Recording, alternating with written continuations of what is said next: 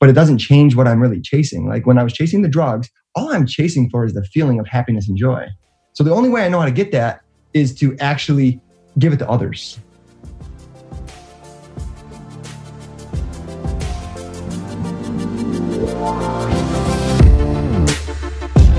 Welcome, everybody. This is For the Love of Money, where we are making you unapologetic about your pursuit of success by sharing the tools, tips, and stories of those who have already made it. My name is Chris Harder, and each week I will bring you incredible guests in order to prove that when good people make good money, they do great things.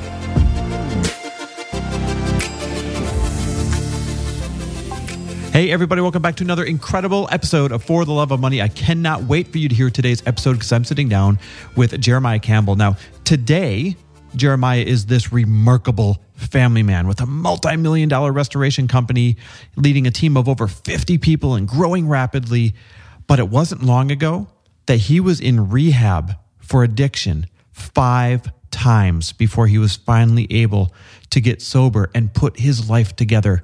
And so what you're about to hear is a story of anything's possible and a story of inspiration that will paint the picture of no matter where you start, you can still end up anywhere you want to go. I cannot wait for you to hear his story unfold.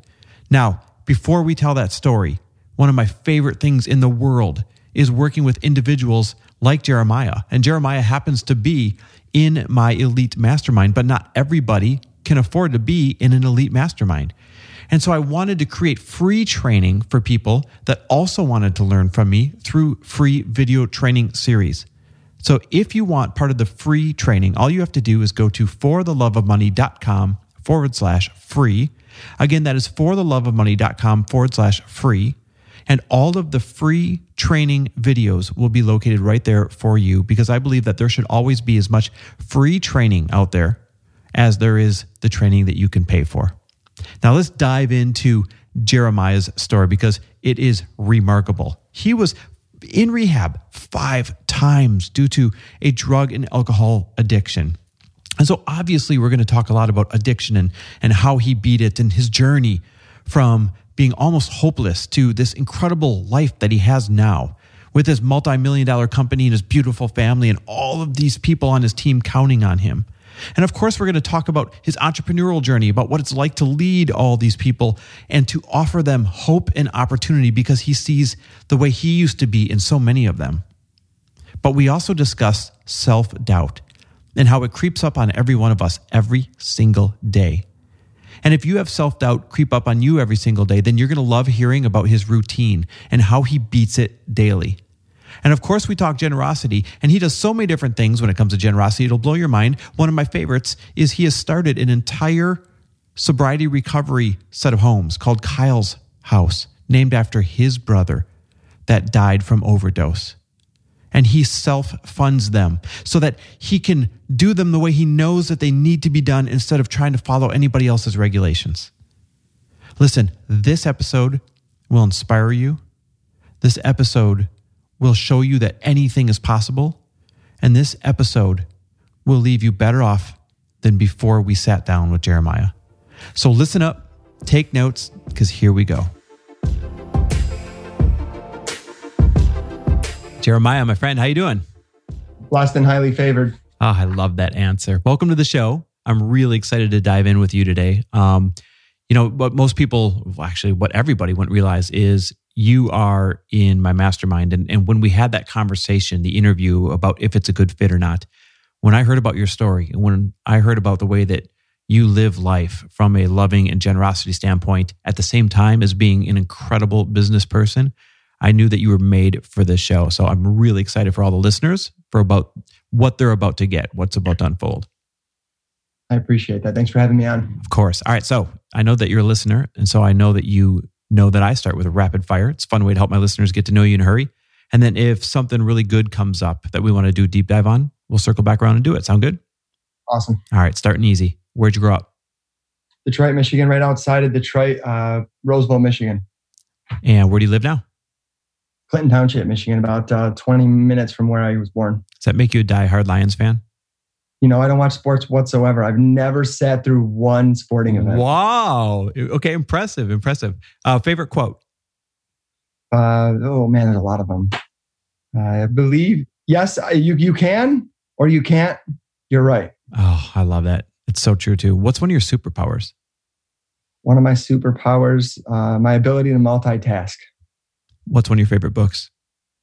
Traction by Gino Wickman. That's a good one. What's one thing you're challenged by right now?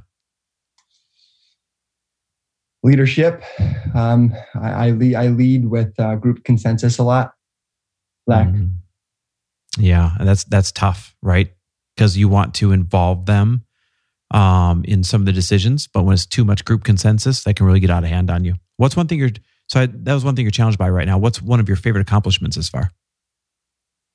Restructuring my business, going from a franchise model that I wasn't aware I was running to running an actual healthy company that promotes and rewards within our core values. Yeah, it's a big undertaking. Couple more here. What's something generous you've done recently? Oh, I got this thing that we do whenever I'm at a Starbucks. My wife loves Starbucks. Thank God I don't go there all the time with her. But we pay it forward. So every time I go to Starbucks, it costs me $100. Whoa, I love that though. That's awesome. That's really cool. Last but not least, what are you grateful for today? My family, my health. Oh, man. It's just your answers right from when I said, how you doing? Right away, people are going to feel better leaving this episode. I can't wait. So I want to dive in a little bit deeper now because it was your story that blew me away. And one of my pet peeves is when people start a podcast with, oh, so take us back and tell us your story. Because I feel like that's such a generic question. But you've got such a good one. We have to start there. So I want you to bring me back to one of the lowest points in your life. And we're going to build up from there. All right. Nothing traumatic happened in childhood. I was blessed. I was born in a great household. Mom and dad fought, beat each other up, and throwing pop bottles and stuff at each other. It was great. I thought it was normal, right? And so somewhere along the line, I always felt not part of anything. I always wanted to be somebody different. I never understood why. I thought it was normal. So I didn't talk to anybody and bounce it off anybody. So I always had this lack, something inside me that I wasn't enough. I always wanted to be the kid down the street or somebody else. I never felt like I measured up. So at like 15 years old, I entered high school, 14, 15. Somebody introduced me to marijuana. So I started smoking weed and hanging out with some kids I probably shouldn't have hung out with. Can't blame anybody. Parents told me not to, grounded me, did whatever they could possibly do to keep me away from where they thought I was heading, and they were 100% right. Mm-hmm. So about 15, I started regularly smoking weed, smoking cigarettes, drinking with my friends, got introduced to pills progressively till I was about 18 years old, got out of high school, got a great job. I was painting cars at this local place, Ford GT project. It was very prestigious. I excelled greatly, and I got introduced to Oxycontin. And I was working a lot of hours. I was working like 75 hours a week, going to college full time at night, and it kept me up. So I was mixing Adderall with Oxycontin, and didn't realize I was speedballing. And I'd stay up for days on end, and my life rapidly just went to nothing. And I was 18 years old, got laid off from my job. Besides firing me, they laid me off, and I ended up in a rehab center when I was 18 years old. I just thought that I didn't realize. I remember waking up in bed one morning after I didn't have a job and thinking to myself, I'm chemically addicted to something. Like I remember first that feeling, that withdrawal. They call it the gift of desperation. And I didn't realize how bad it actually was. So I'm laying in bed actually feeling the chemical withdrawal from not having the drugs. And knowing at that point that I no longer had a choice. I had to continue to use drugs, or they call it being dope sick, or be sick. So drinking every day, partying every day, doing pills, doing Oxycontin, first treatment center. I thought I could just go back to being the person I was before I was a drug addict. Because at some point, a drug addict crosses a line and they can no longer have fun. It's just pure chaos and trouble. Mm-hmm. And I could cross the line. They talked about a cucumber and a pickle. And once a butterfly goes back and becomes a caterpillar to a butterfly. So I ended up, what happened was, fast forward 5 rehabs later, every time I tried to just drink, I tried to just smoke weed, I tried to just do a few things, but I didn't realize that my disease was in between my ears. I didn't realize that I had a broken thought process. So going through being addicted to chemicals and alcohol and doing all these things, 5 rehab centers later, I finally gave my life over to God. I gave my life over to God and the 12 steps. Started, working an active program and turning my life over. I found I didn't have a coming to moment. I had a very terrible misconception of who my God was and who my power was. I believe in Jesus Christ, my Lord and Savior. However, my sponsor gave me his God and said, "Here, dude." He's like, "This God doesn't test you," and he gave me an understanding of an infinite power that was loving and caring and would just take me to places and just look over me and guide me. That's really powerful. I want to go back to the very first time that you went into rehab. Who or what made you realize you had to go into rehab? The first time I went to rehab, I believe it was always me. Mm-hmm. My mom, at this point, my parents had got a divorce, and I was living with my mom, and I was 18 years old, lost my job, and she's like, "What's wrong with you?" And I'm a drug addict, Mom. And she's like, "No, you're not. Just go get straight." And so I went to 5 days in rehab, 5 or 7 days in rehab. And it was my mom who pushed me and said, "Hey, man, you got to go do this." And she also picked me up, and I called and said, "I got to go. This isn't for me. I can't do this." And so it took 3 treatment centers within a 30-day to 60-day period, back to back. I get out and I would just continue to use. They call it a relapse if you have some sort of sobriety in between rehab centers. I just left and continued to use. So it wasn't like an actual relapse. So when I got into treatment number 3 is when I started to get a grasp of, wait a minute, there's something wrong with Jeremiah. Mm-hmm. It's not the drugs and the alcohol. I don't have an issue with drugs and alcohol. Once I'm detoxed, it's not drugs and alcohol. It's me. It's my thinking. It's a thought process that takes place. I hear something on one side and I completely, a good buddy of mine, he always says, "You have a broken thought process." Mm. So there was the 3rd treatment center. I go back to my mom's house and she just said, "Is it enough? It is enough." And it was after the 3rd treatment center, my brother also was doing drugs and he passed away of a drug overdose.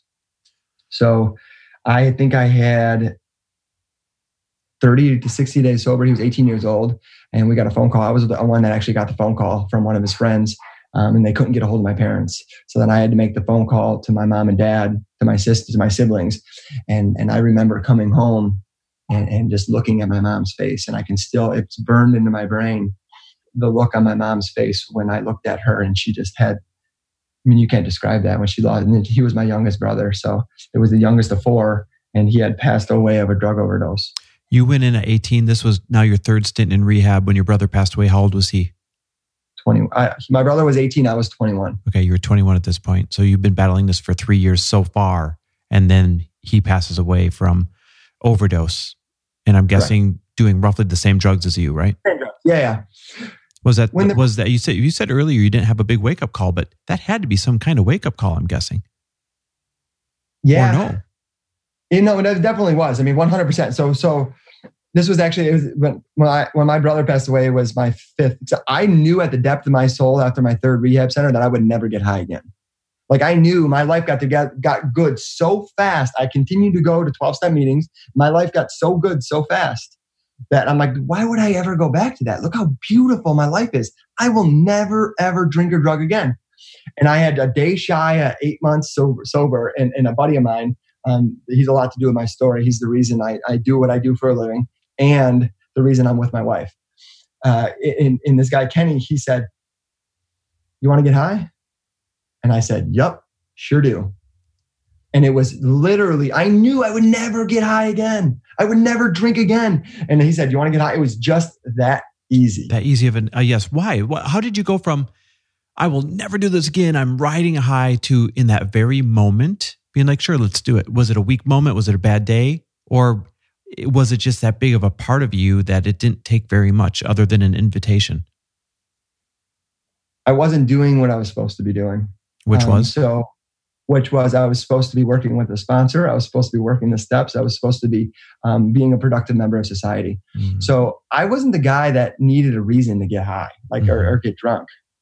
I just did it because I liked the effect. Mm-hmm. It didn't. It was I always worried when I was successful. Like people sometimes drink or drug when they get down. Mm-hmm.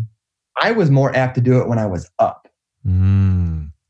So when I was really happy, nothing really, like it was a compound effect. So they always say it's not the bears, it's the mosquitoes that'll scare you out of the woods. Mm-hmm. So it's a multitude of small things, the 1%, the 2% of things, knowing you can get away with it. So there's certain character defects that I can't have: greed, self-pity, anger, resentment, fear. I can't have those things. As a recovered alcoholic, I'm not able to deal with those small little character defects, because they'll get me back to drinking or drugging. Because the person I am right now will use again, will get drunk again. The person that's sitting in front of you today.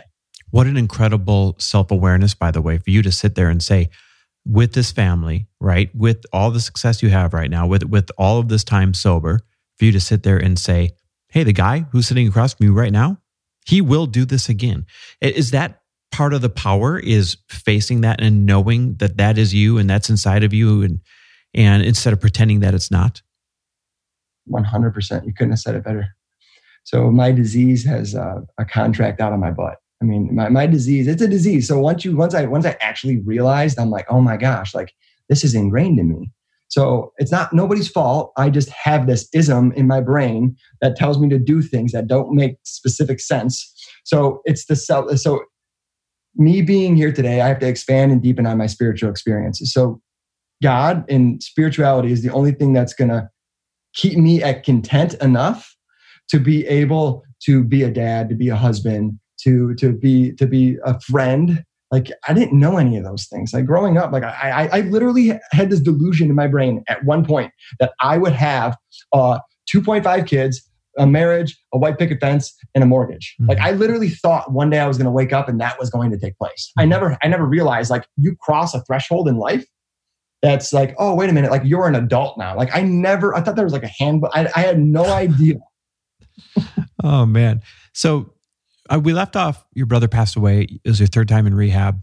You ended up in rehab 2 more times. And you know, before we get to the killer business you have and all that stuff, we really need to paint this journey. What happened in rehab number 5 that you finally were able to stay sober? So I made my connection. So my brother passed away after number 5. I haven't picked up a drink or a drug since my brother's been sober. So It was after rehab number 5. I went to the first 4 times I was at the same treatment center. And they told me I was no longer welcome back. They said, Jeremiah, they're like, we can't help you. Go somewhere else. So it was one of my best friend's dads. Actually, I was dating my wife at the time, and one of my best friend's dad lived next door to my wife, her parents' house. And he came over with a drug testing kit and said, if your daughter's boyfriend is using heroin and you need to do something about it. And they made me try to give me a drug test. So I was 19, 20 or 21 at the time. And it was 3 weeks after I turned 21. And I said, all right. So instead, what does a grown 21-year-old do? They call their mother. Mm-hmm. So I called my mom and I said, Mom, they're trying to make me take a drug test. And my mom's she's just as crazy as I am. She says, no, they're not. So instead of going over there to drug test, we went to rehab. Wow. All right. So you came out of rehab number 5. What was different? I had a connection. I knew if I could get sober again, that I could stay sober, because I knew the effects of the 12 steps while executed properly in my life, not working Jeremiah's program, working the program, working the 12 steps.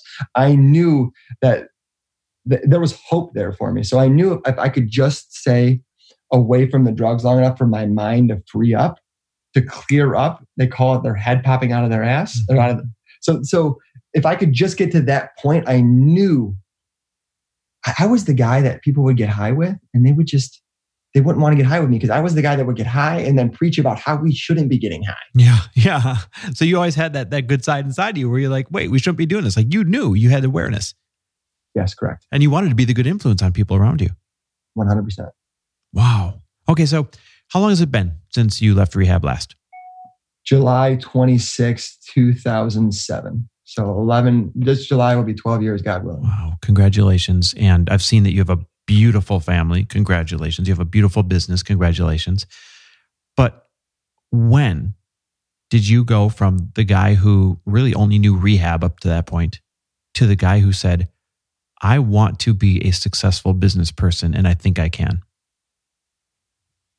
I think it was other people's belief in me more than mine ever. And I might be that still to this day.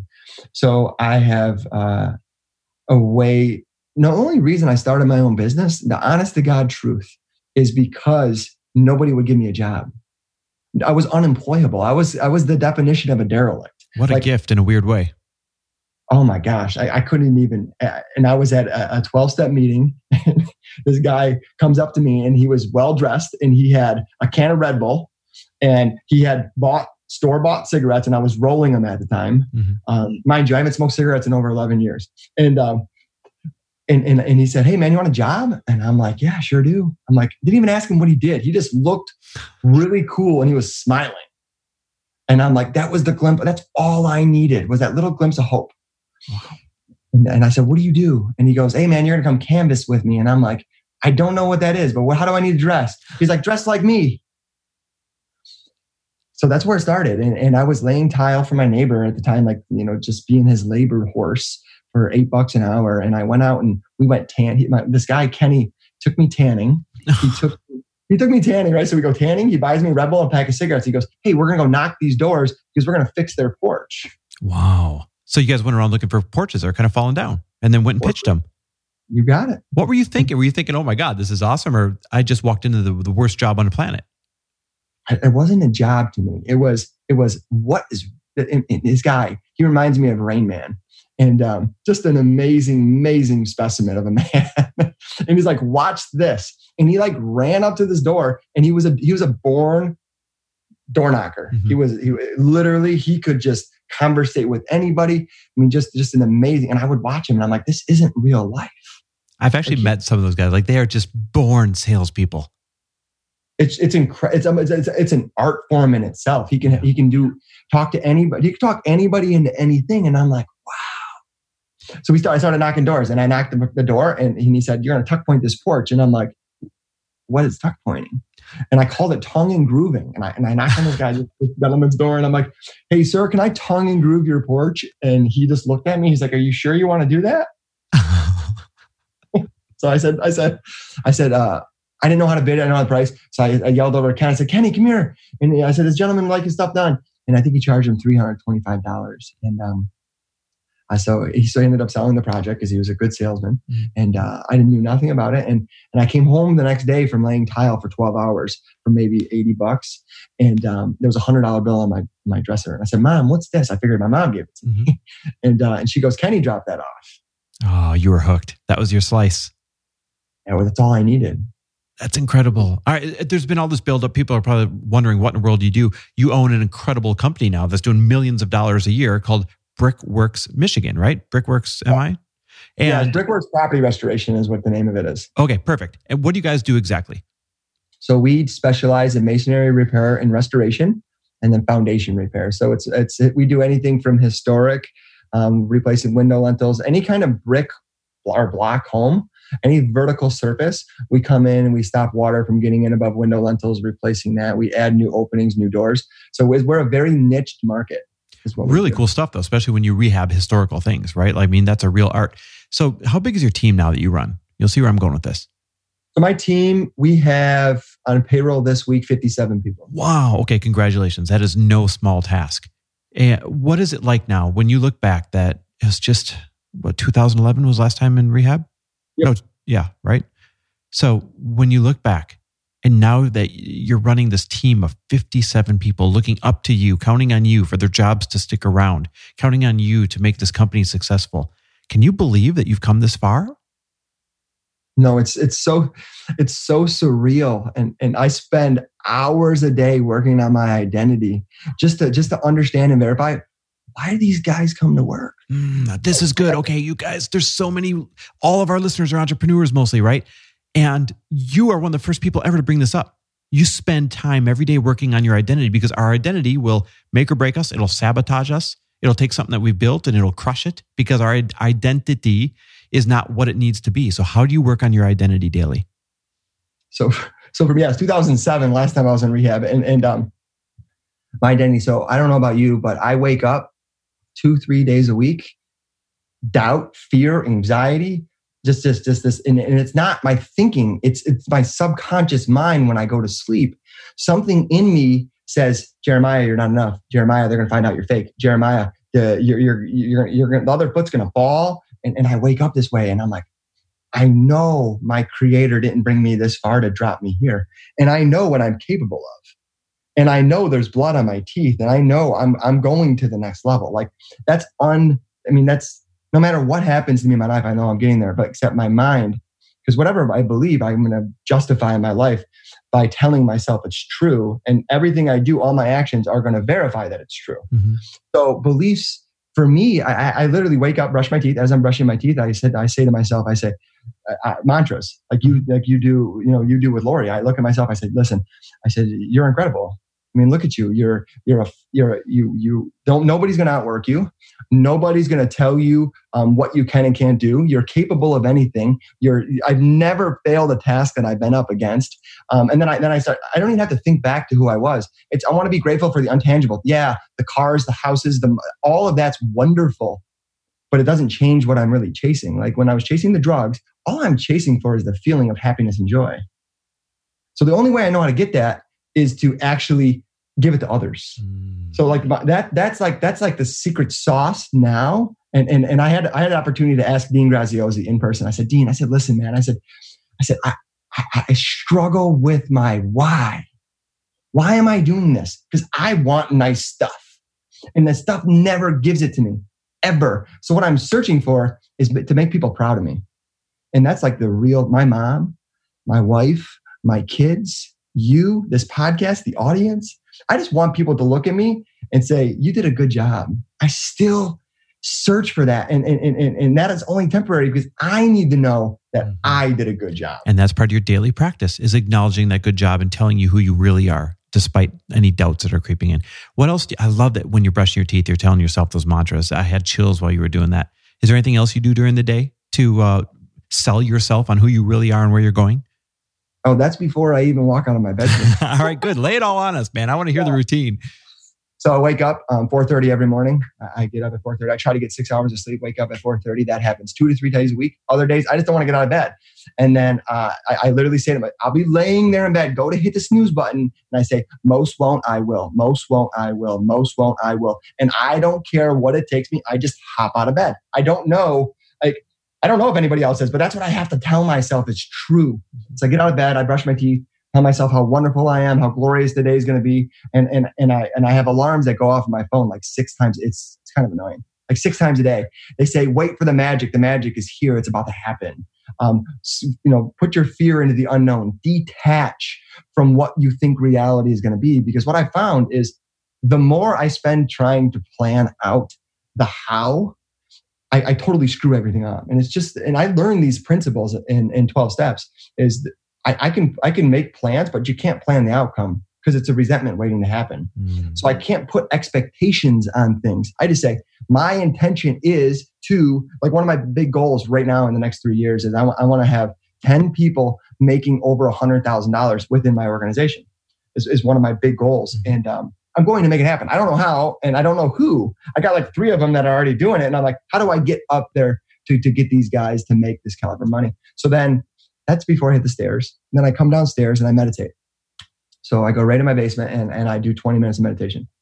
I've done TM, I've done sweat lodges, I've done step profession, the tanks, I've done, you name it, I've done it. I'm real big into Dr. Joe Dispenza and every one of his types of meditations. But I got to get okay with me. And I really struggle with that. Wow. Being okay with me. So I'm a human being. When's the last time I was being anything? So that's the only time that I can get I'm not good at it, Chris. I don't think anybody is, to be very honest with you. I don't think anybody is. You're just doing a better job of putting into words than most people do. I'm loving this. Thank you. Yeah. So I'll sit there and meditate. I got the Muse headband. I'll put that on and measure my brain waves.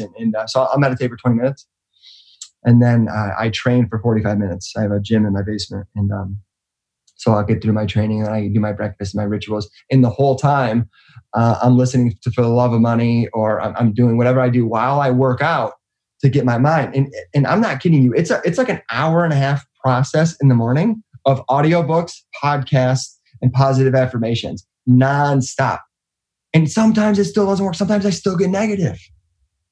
It doesn't matter sometimes. It's just, I don't have to act out in any sort of way. Because then I go right from my house, right to my office. And I go to my office and there's 50 plus individuals that are there that depend on me to make sure that I can just put the right dots in the right places, make enough profit to actually make their checks cash. Wow. Okay. This is freaking remarkable.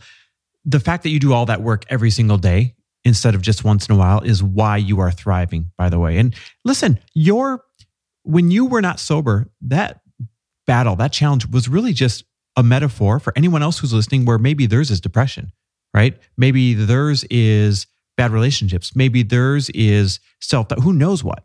It's a challenge that you have chosen to overcome by choosing a new identity and reinforcing that identity every single day, not choosing it years ago and hoping it sticks. You choose it clearly, as you've described, with massive intention every single day.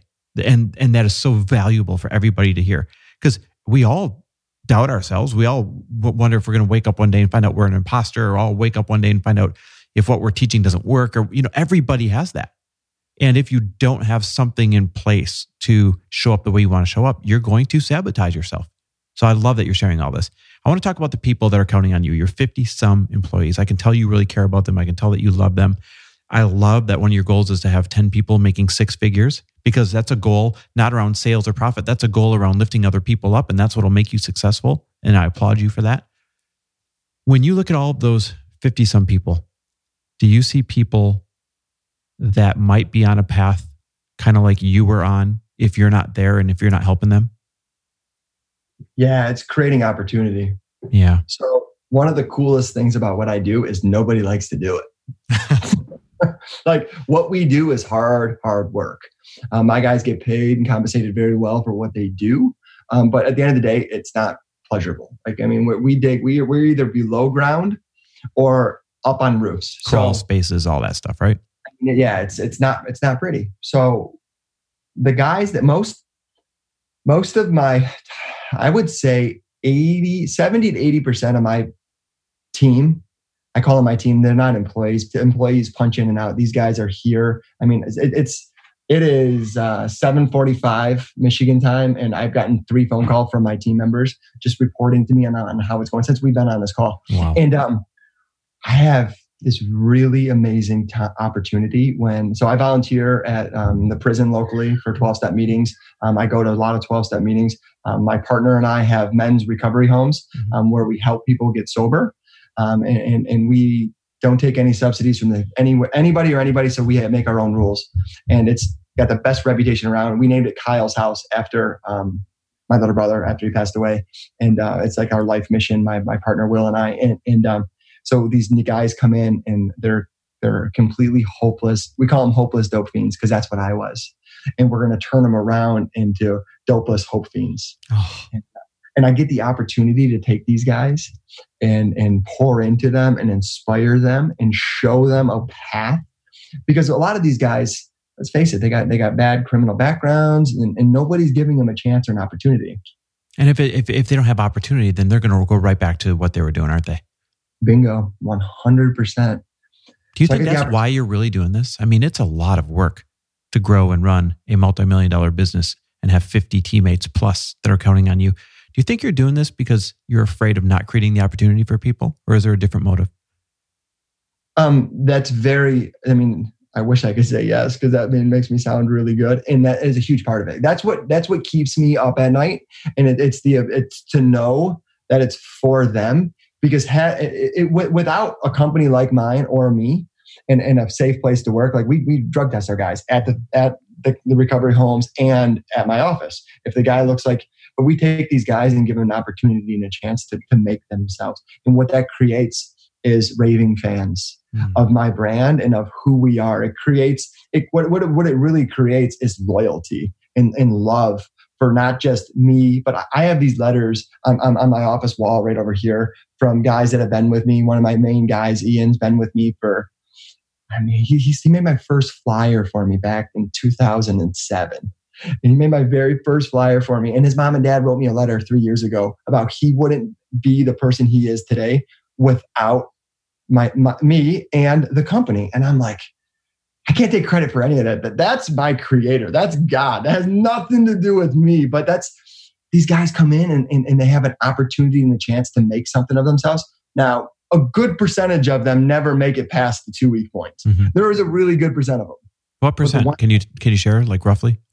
I would say the odds of somebody that used drugs and alcohol like me, statistically, I think it's under 2%. What about what you're seeing, though? The number of guys that you give a chance to and they don't make it past 2 weeks, 50%, 75%? Longer than, no, we got a way better rate than that because we get to watch them. Yeah. We get to watch what they do. We make sure that they attend the meetings. We make sure that we put their recovery in front. Give me a number, just estimate. I would say 60% don't make it past 2 weeks. So think about that. If the average is only, did you say 3% are going to make it? Yeah, 2%ish. Yes. 2%. And 40% are making it past 2 weeks because of the love and opportunity you're giving them. Think about how huge of a spread that is, how many success stories that is compared to if you didn't offer this opportunity to people. Correct. That's massive. No, I hear you. Yeah, my partner does the same thing. And it's just, what we're doing is we're creating these opportunities, but it's also growing our brand and it's growing our awareness. So this group, Families Against Narcotics, started right after my little brother passed away as well. And it's an amazing way.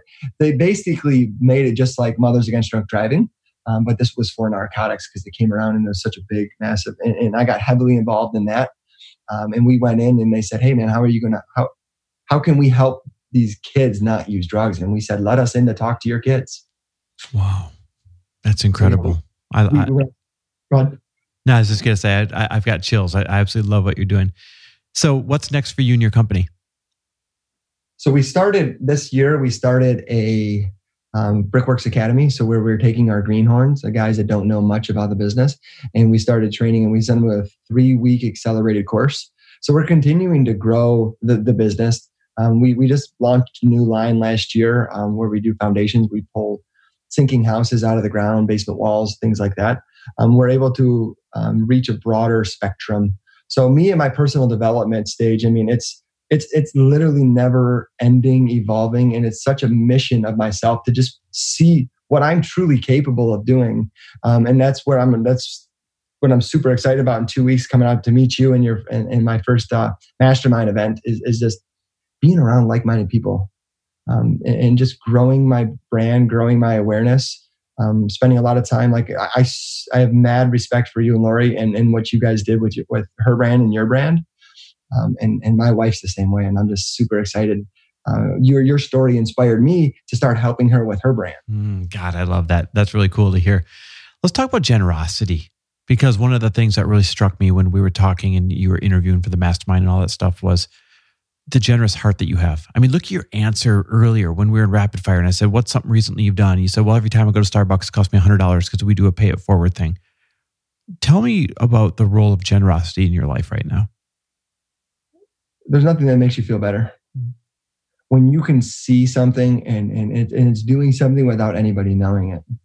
So when I'm able to donate money or any kind of charities or somebody that reaches out to me or Christmas time when there's another group I'm a part of and there's 100% tip. So whatever your bill is, you tip 100% of that bill. And we do that for the month of December. And man, the look on people's faces, you can really touch people and affect their lives. And what it does, in my opinion, is it gives other people hope of the good in the world. And how can you want to do bad? Like for Starbucks, it doesn't affect me to give the $100. But nobody's ever going to know I did it. But the joy and happiness that they're going to have on their face, it's a compound effect. Including the workers. They're having a better day because you're doing that. It lights them up. Some of them are confused. They're like, "We can't do that." And I'm like, "Yes, you can." And they're like, "No, I don't understand." Like, well, no, I can't take a $100 bill, Starbucks. And that's how I originally started doing it, because they're like, I can't take $100 bill. And I'm like, just keep it. Like, give it to everybody else. But it's something that happens. It's a spiritual thing, right? Like where it touches you at places, no pair of shoes for the wife or no car or no house or nothing will give you the way that will make me feel. God, I absolutely love that. Right down to the fact that you now self-fund these recovery homes so that you don't have to take any outside funding, so you don't have to play by other people's rules. You wouldn't be able to do that if you weren't first successful. Is that right? 100%. Yeah. Yeah, correct. You are saving lives, not changing lives. You're going next level. You're saving lives because of your success. Therefore, pairing your success with your generosity, you're saving lives. Thank you. Where'd this come from? Why do you think you're this generous? I mean, it's got to be from my parents. My mom never really had, as much as a blessing as it was, my mom really had no real value in money. And money means nothing to her. Mm-hmm. And she doesn't understand why I work as hard as I do and what I do in my life. She's like, Jeremiah, it doesn't mean anything. Your kids just want you there. Not the money, the houses, and I like having stuff tore apart. Like when I don't have a crazy project going on or a house flip or it's like 100 things ripped apart and I got this weird thing that I do. It's like rules don't apply to me. I always like think way outside the box. I don't ask permission, beg for forgiveness. And so people watch me that love me. And I let very few people into my heart and into my life. I'm very protective of my time especially because of my two children. And it's just, it's got to be from my mom. My wife is one of the most generous person. Like I would not be, I can't even, first off, I don't think I'd be alive without my wife, just from her being my anchor. 100% just her being there for me she handles the children. Like she's upstairs putting both kids to bed right now, bathe them, get them ready for school. And she without her, none of this would be possible. So it's the women in my life. And it wasn't through hours and hours and tens of hours of writing within the last 2 months where I realized how important those two women are. Because without them, it's like nothing's possible. It's incredible. I've got a few people I want you to give a message to. The first one is this. Anyone who's struggling with addiction and they think their life is not going to turn out worth living, what's your message to them? My message to somebody that doesn't think it's worth living, give yourself a chance. Don't quit 5 minutes before the miracle happens. You're worth it. The self-worth of a human soul, there's no money, there's nothing that'll actually make it worth taking that. Some people look at me and they say, Jeremiah, I say, oh, man, you struggle all the time. And I watched an interview with Oprah one time and they're like, wow, you struggle. I don't struggle at all. Ever. And it's the 12 steps that have worked in my life that have continued to evolve and change me. So there is hope. There's a way, like I think like them. So I would tell them to reach out to me, to DM me, to get a hold of me, and I will have that conversation with them. I have books and literature and things that I have read. I have a sponsor that I call and bounce the ideas off of. You go through my phone book, 90% of the people are sober. It's not because it's a way, just like when you get into personal development, you cut the people that don't believe in the supernatural and the unknown. The people that don't believe that, you can't hang out with them anymore. Yeah, because you start to lose things in common, right? Because you want to live at an elevated level and they don't, and it just becomes awkward. So it's not like you're leaving them behind. You go up to another level and they're not ready to come along. I spent so many years of my life hanging out around people, and I'm like, I don't know, and I don't watch sports. So like, What do you talk about? Like the weather? How long can you talk about the weather for? I'm like, I want to talk about how I can make myself better so I can better impact other people. Like, that's all I want to talk about. Like, if you can't help me get there, sorry. Man, I love that. Okay, the next person I want you to give advice to is this. I want you to go back to when your friend Kenny, when he said, hey, want a job? Come along with me. And you made that first $325 sale, not knowing what you're doing. He gave you $100. From that guy who's wondering if he'll ever have a company that makes millions and millions and millions of dollars and employs over 50 teammates. What's your advice to that person? Believe in yourself. You're worth it. You can do it. Just keep your head down, keep your nose to the ground, and just keep on grinding. I got this weird dynamic between flow and grind and what's the best way to do it, and detachment and going after your goals and seeking your goals and where you're getting advice from. And it's just believe in yourself and know that you're worth it and raise your standards. Don't settle for, everybody is stuck on this force of average and it's next to impossible to blow through it. But the longer and the more I blow through it, it's like this triangle. And at the top, it's not that hard up there. Just get up there to that point. And there's a lot less competition up there. I love that. Before I ask you last two questions, I want to know this. Where can people get a hold of you? Because earlier you're saying, hey, if someone's struggling, DM me, reach out to me. Where should people follow you? My personal Instagram's at Jeremiah_Campbell. Okay. Jeremiah Campbell. All right. Second to last question. Of all the giving you do, and I know it's a ton, what's one of your all-time favorite moments? Non-monetary would be, I would say, sponsorship. Watching a sponsee get multiple years sober, or watching a sponsee get married.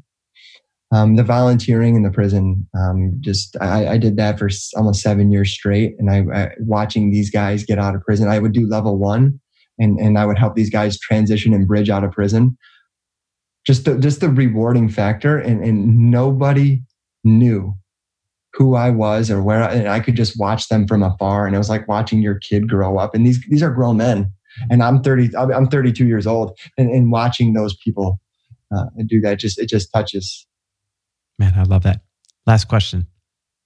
Why should somebody be unapologetic about their pursuit of success? You can't give away what you don't have. Mm-hmm. So continuing to, I can't affect people, and I can't be who God intended for me to be without being successful. I mean, who's going to listen to somebody if they have 200 followers? Wow. Mic drop. You can't give away what you don't have. I love that. Like, you need the spotlight and you need the tool to be generous, don't you? 100%. You can't. I mean, it's impossible. Man. And that's your Mother Teresa. I mean, that's... Mm-hmm. I love that. Jeremiah, listen, I'm so grateful that you came on and you vulnerably shared your story. I'm so grateful that you came on and really painted the picture of chance and opportunity that you give other people. And, just the advice that you gave, everything that you've given in this past 45 minutes has been an absolute gift. That is really probably just a metaphor for the huge gift that you keep giving to everybody out there. And so for that, I want to say thank you. Thanks for having me on. Man, seriously, my pleasure. Thanks for listening. And if you loved this episode and know of someone else who is as successful as they are generous, please pass them on to me. It would mean the world to me if you help me get this cause and this message out to as many listeners as I can. So please, if you liked what you heard, it goes a long way if you take 30 seconds and leave me a 5-star review and share this with your friends. I'll be forever grateful. And until the next episode, cheers to your success.